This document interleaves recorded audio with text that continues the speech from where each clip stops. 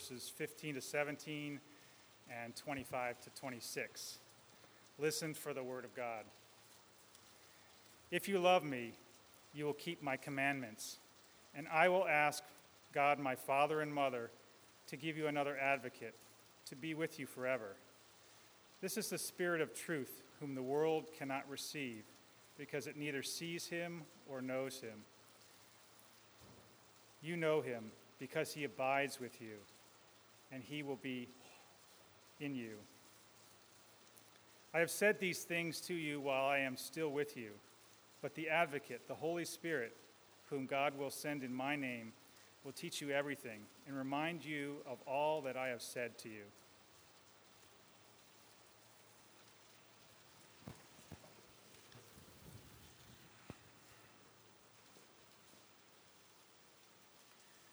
Pentecost is a time of new possibilities.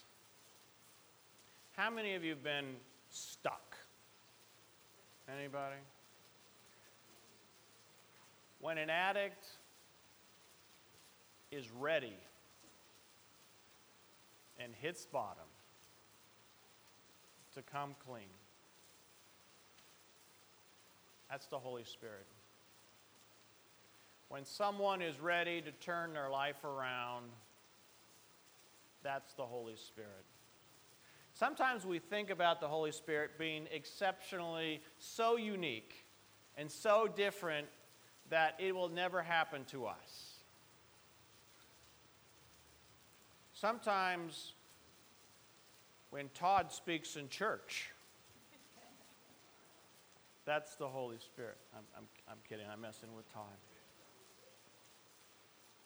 When you guys decided that you were going to do mission trips together, was that something that you'd always planned to do, or was that something you were comfortable with? Something you'd always wanted to do, but something you weren't comfortable, and suddenly you felt moved and inspired to go to a place where the day before people had been killed by gangs. South Central LA with our LA kids.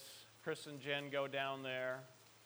And I know Jen was thinking her whole life, boy, I just can't wait to the time in my life where I get to go to South Central LA and be with people who look at me like, what you doing here? And it feels so uncomfortable when that happens. And that's the Holy Spirit. The disciples got together on Pentecost because it was something to do. And they are locked behind closed doors. And they're afraid. And suddenly they're out in the street and they are proclaiming glory to God in everyone's languages, and people respond in one of two ways. Isn't this amazing? That's number one. Or they're drunk on cheap wine. And they say cheap wine because no one drinks wine at 4 in the morning, unless it's cheap, because it's, you can't appreciate it. That's what happens in our lives when suddenly we feel filled with the Spirit. People are going to respond to us by either right on, or who do you think you're kidding? Who do you think you're kidding? That's not you. I know you. You're not the type to go down. You feel guilty. Admit it. You did something in your past, and you think that if you go down and help those less fortunate people, that God's going to make it okay. I got it now. That helps me understand why someone would do something that I'm not willing to do. And that may have 1% of the truth, because we've all, in fact, done something in our past that we would wish we could go back and not do. Isn't there at least one thing in our past where we wish we could go back and say, just the one, right? We say, well, that's got to... That is what the church says is the work of the Holy Spirit. And it's always going to push us to go somewhere where we do not want to go. And it's going to push us to do something that we do not want to do. And looking back, we think, what were we thinking? And thank God we did it. We are going to try to, when somebody does a mission trip or something like that, or they're doing something that is genuinely inspired, to showcase it and lift it up here, not so that you can necessarily get involved with it, but to realize that part of our body has been touched by the Spirit and is doing something with it. And so that when you look at your life and something like that happens, you can say, wow, maybe God is at work in my life. I used to do orientation classes where I would ask people what religious tradition that they came from and tell me a little bit about their background. And then I had about 16 people in a room once, and I said, tell me about your first experience of God. And 4 out of 16 people said that they had actually had an experience of God. And I thought, these people are in church every week. And they don't know whether or not they've ever had an experience of God. And that is not their failing. That's the church's failing. Where we have not helped people realize that when you want to do an arts ministry and say, let's make these walls beautiful, let's show our Judeo-Christian heritage, and let's throw in some other things, and let's make a space so that when people walk in, they say, wow, the Spirit is in those art pieces. And you could say, well, that's just about beauty. Or you could say, that's the Spirit. When we have somebody who volunteers to lead volunteers for General Synod, I'm thinking, why would you ever do this? And now you're saying, why did I ever do this? And your husband's going, the whole time, honey, do you think you really want to do this? This is crazy. That is the work of the Holy Spirit, getting us to do things that we would not do. The really good news about the disciples were that they were not any different than people like you and me. Jeff and Todd, Chris and Jen, are not at their core any different than people like you and me. Susan Brown may be a little different. Of course, she did spend a lot of time upside down in the Sistine Chapel cleaning that up, so that'll do it to just about anybody. But we are people. And God says, here's where I'm going to work.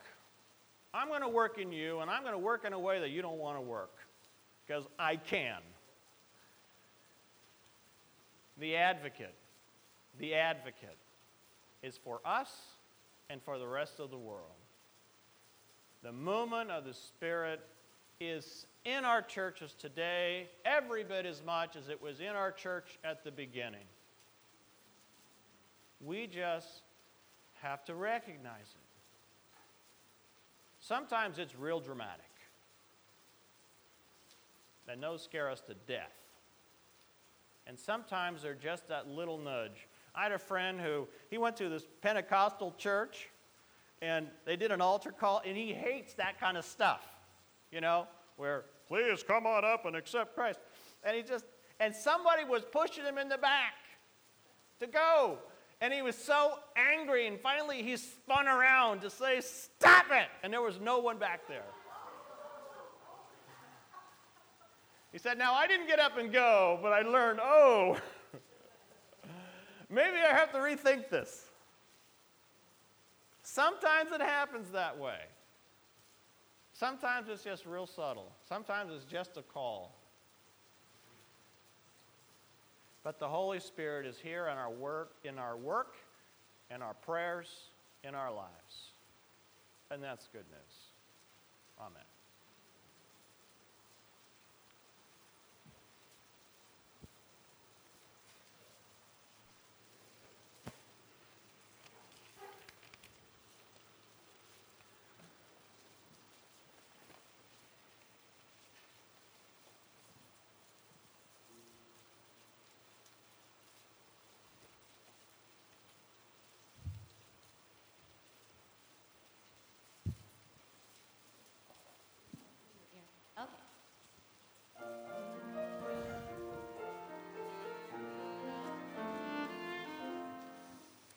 I was weak and weary, I had gone astray. Walking in the darkness, I could not find my way. Then a light came shining to lead me from despair. Now my soul's been lifted, and now I'm free from care. I found the answer. I learned to pray with faith to guide me. I found my way. The sun is shining for me each day. I found the answer. I learned to pray. 'Cause I was sad and lonely. Oh, my hope was gone. Days were long and dreary. I could not carry on. Then I felt that spirit. It lifted my head up high. Now I'm all so happy. And here's the reason why. I found the answer. I learned to pray with faith to guide me. I found my way. The sun is shining for me each day. I found the answer. I learned to pray. So don't you keep your Bible with you. Just read it every day. Always count your blessings and always stop to pray. Just keep on believing and faith will see you through. Seek to know contentment and it'll come raining down on you. I found the answer. I learned to pray with faith to guide me. I found my way. The sun is shining for me each day. We have the answer. Let's get out there and pray.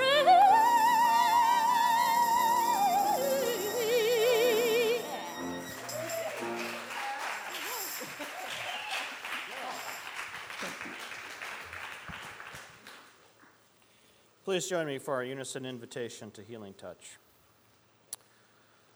Come, Spirit, blow through our lives with the power of your love. Create us anew with the winds of your grace. May the fires of your hope burn away our fears. May the power of your compassion remake us as a Pentecost people. Gather us up, fill us with good things, and teach us to speak with wisdom and power. Amen. I invite the Healing Touch ministers to come up, and if you feel called for anointing and blessing with holy oil, I invite you to come up.